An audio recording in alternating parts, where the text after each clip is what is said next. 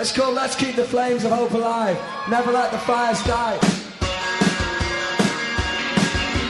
Let's keep the flames of hope alive. And never let the fires die. Take the lie of the lie. Hi, this is Steve Fulton from the Never Let the Fires Die podcast, the Alarm podcast. A few weeks ago, we published our podcast review of the Blood Red album from Mike Peters and the Alarm. And after we published that podcast, we got Mike Peters to answer a few questions for us about the album and the recording and where it sits in the pantheon of Alarm albums, recordings, and records. So here's Mike Peters answering a few of our questions. Many songs on here sound reminiscent of your solo work. Did you go back to that work as a continuation for the new songs? The new songs came out of a void, really. I think I was working a lot with Big Country in 2013. I felt uncomfortable playing guitar and working on my own songs in their dressing rooms, in their studios, in the situations I found myself in. And so I just started writing lyrics and in the silence, in the void, and that's really where the creative hub of Blood Red began.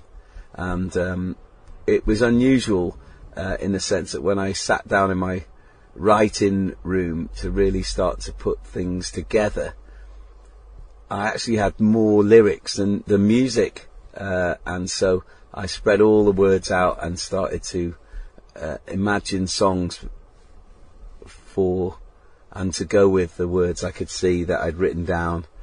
And I think it all happened to coincide with the time when I relapsed with leukemia. Jules got diagnosed with breast cancer, and so it became a chance. It gave me an opportunity to really pour my emotions into the music in a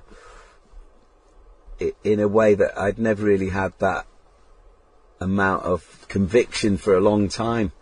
And I think that's why there was a big gap in records between Direct Action and this. And of course there's been various pieces along the way, like Vinyl, which had a breed apart, and there's been, the Big Country album I wrote as well. So there has been creative output, and I recreated Declaration and Strength.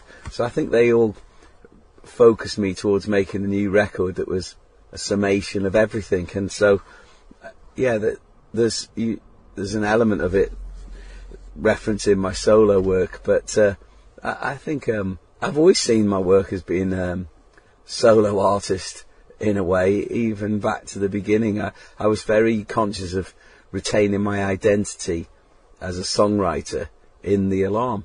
There was pressure on us at the beginning to say the songs were written by the whole band, but I felt that wasn't true, because it wasn't. We weren't a band that created songs out of a jam session in a rehearsal room. Eddie and I would sit down with our various pieces of music that we'd created and put them together and take them in as finished songs, and that was true for all of us. That's how Dave Sharp worked as well. He'd write a song like One Step Closer on his own and present it to the band, and that's how we operated. And I was very I really stood up for the fact that I wanted it to say Mike Peters, Eddie McDonald, Dave Sharp, Nigel Twist, whenever he contributed as well. But I was very conscious of the fact that songs were written before they arrived in the sphere or the circle of the band. And so I've always seen the songwriting element of my life as being solo activity, and then arranged by the bands or the musicians I've played with. In fact, for Blood Red, I recorded all the demos on my own, everything: drums, guitar, bass, vocals, backing vocals, keyboards, everything. I did it all on my own. So yes, there is a thread of Mike Peters solo and alone working right through the Blood Red album. It feels like important people in your life are characters that run through many of these tracks. Jules, your mom, your sister, your boys. Are the songs written for anyone in particular, or did you keep it universal? There's elements of, in all of the songs that I wrote for particular people in my life. I won't necessarily say what those lines are right here, right now, because I think I do want the songs to grow in people's imagination and allow them to work in their own lives. And if you hear a song like Time, you might see your own children while you're listening back to that song or referencing the lyrics, or you might see your own loved ones in the emotion that comes from hearing a song like Time. So let's just leave it at that. Yes, of course, all the people that are closest to me are part of the subject matter of Blood Red, but it's a universal record. There are some unique production angles on many of these tracks. You head fake right, then go left. Can you tell us a bit about the process for producing this album? With Blood Red, I'd created all the demos on my own completely, but to make a record, I felt I needed to have a producer at the helm, somebody who could push me beyond where I'd got to myself. I was very private about the demos. I didn't play them to any of my musician friends, band members. The first person I played them to was George Williams, who I'd worked with on Under Attack, and I really loved what George brought to the equation when I worked that record with the band and the band of the time, and so I wanted to carry on from there. And George was great from day one. He pushed me really hard. He challenged me on tempos. He made me push some of the tempos, make the songs faster. He pushed me on the beats, the rhythms of the tracks, and he pushed me melodically. If he felt I was being a little bit lazy or indulgent, he'd make some cuts, and I really enjoy that process of the push and pull between a producer and the artist, where you're both trying to get the best out of the material together towards the goal of making a record that lives beyond that first listen, a record that is interesting, that's got depths and layers to it that at first might not be revealed but are there to be discovered.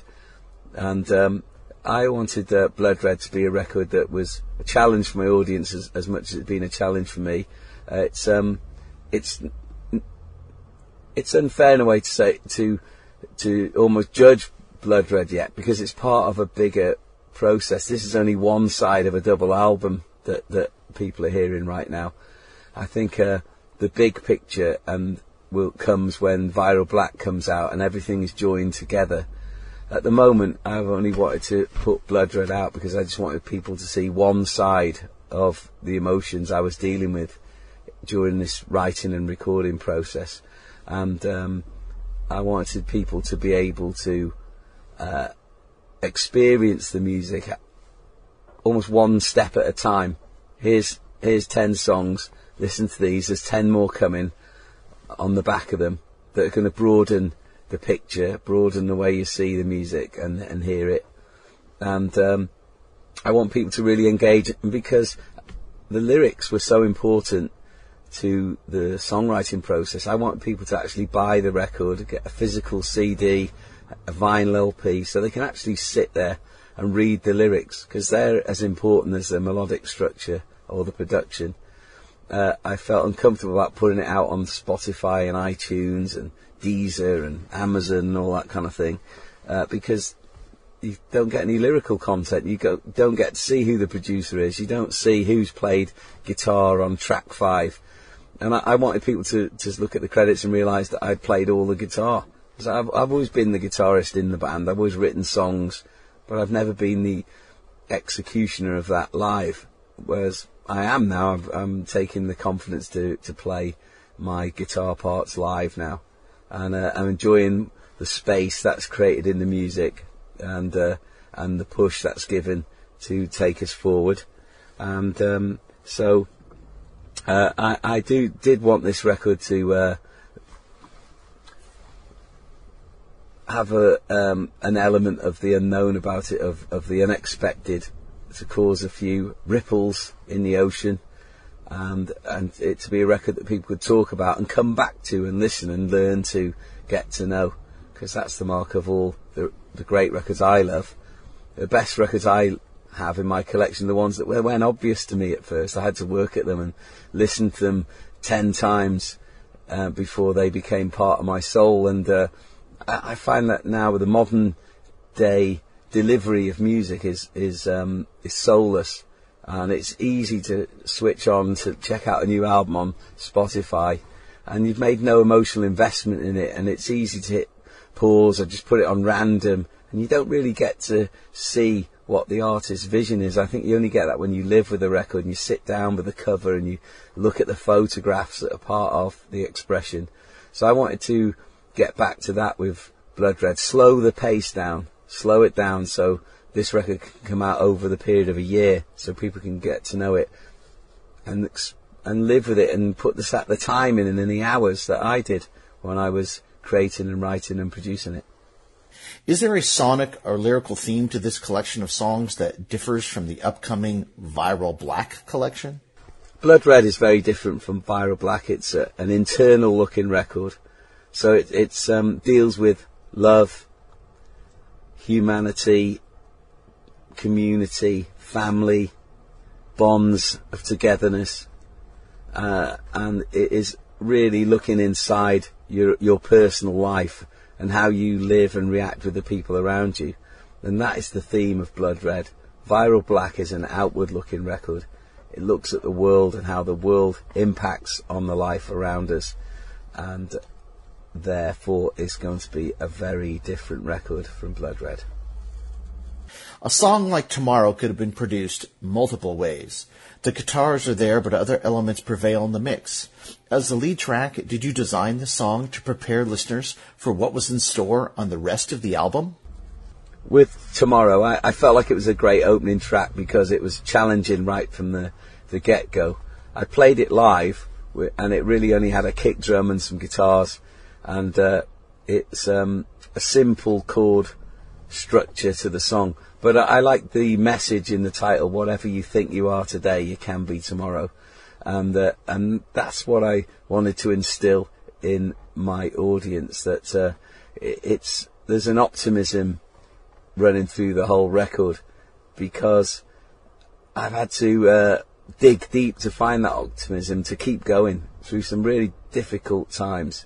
And I've always had to look and think, this is only today, Mike. The trials and tribulations we're facing as a family right now, or as a community, they're just today, and tomorrow it might be all different. And I think that's where optimism comes from. You think that in the future things will be better, we can be stronger, we can see this through. So I thought that was a great message to start the record with, and that can lead you to all the other songs. And in a way, the final song, Crowd Trouble, that is really pointing Blood Red towards Viral Black.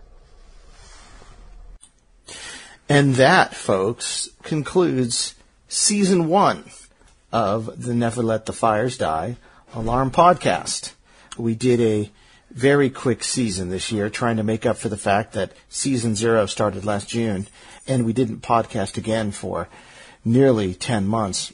We had a great time, and we learned a lot, and I think we figured out what our voice might be for this podcast. So for Jeff and I, this is Steve Fulton. I'd like to thank Mike Peters, of course, for answering all of our questions, Lily Aliciad for being our special guest, as well as Gary Overington and Steve Vardy and Amanda Vardy for being our guest hosts from the UK. We'll be back after a summer break of a few weeks with maybe a fresh perspective on the podcast. I know Mike has asked us to slow down a little bit, maybe do one every 3 weeks or one every 4 weeks, so that's what we plan to do. But it was fun trying to get one of these podcasts done a week over the past 10 weeks. For Jeff and I, we have a lot of ideas about where to go. And we got a complaint letter, well, kind of, from Graham Lampin, who said we missed one of the versions of Alarm Alarm. And we went back and he was right. So Graham is going to record himself, and we're going to talk about that as well in an upcoming episode. But again, this is Steve Fulton, Never Let the Fires Die podcast. We're going dark for a few weeks. The end of season 1. We'll be back with season 2. There's so much to talk about coming up in the next season. We've got Viral Black coming up. We've got Dave Sharp, who's going to be opening the UK tour. We've got Mike Peters and the Alarm touring all over North America this summer with the Vans Warped Tour and on their own headlining tour. We've got so much. We got the musical that Mike has written coming out in the fall as well. There's going to be a lot going on. Feels like there hasn't been this much going on in years. So again, Steve Fulton for Jeff Fulton, the Never Let the Fires Die podcast, the Alarm podcast. We're out for now, but we'll be back again soon. Catch you in the summer. Thanks a lot. Now, I'll leave you with one of my favorite songs from the Counterattack Collective, a song that never made it onto the Guerrilla Tactics or Direct Action albums. It's a song from the 1983-1984 disc. It's called War Song.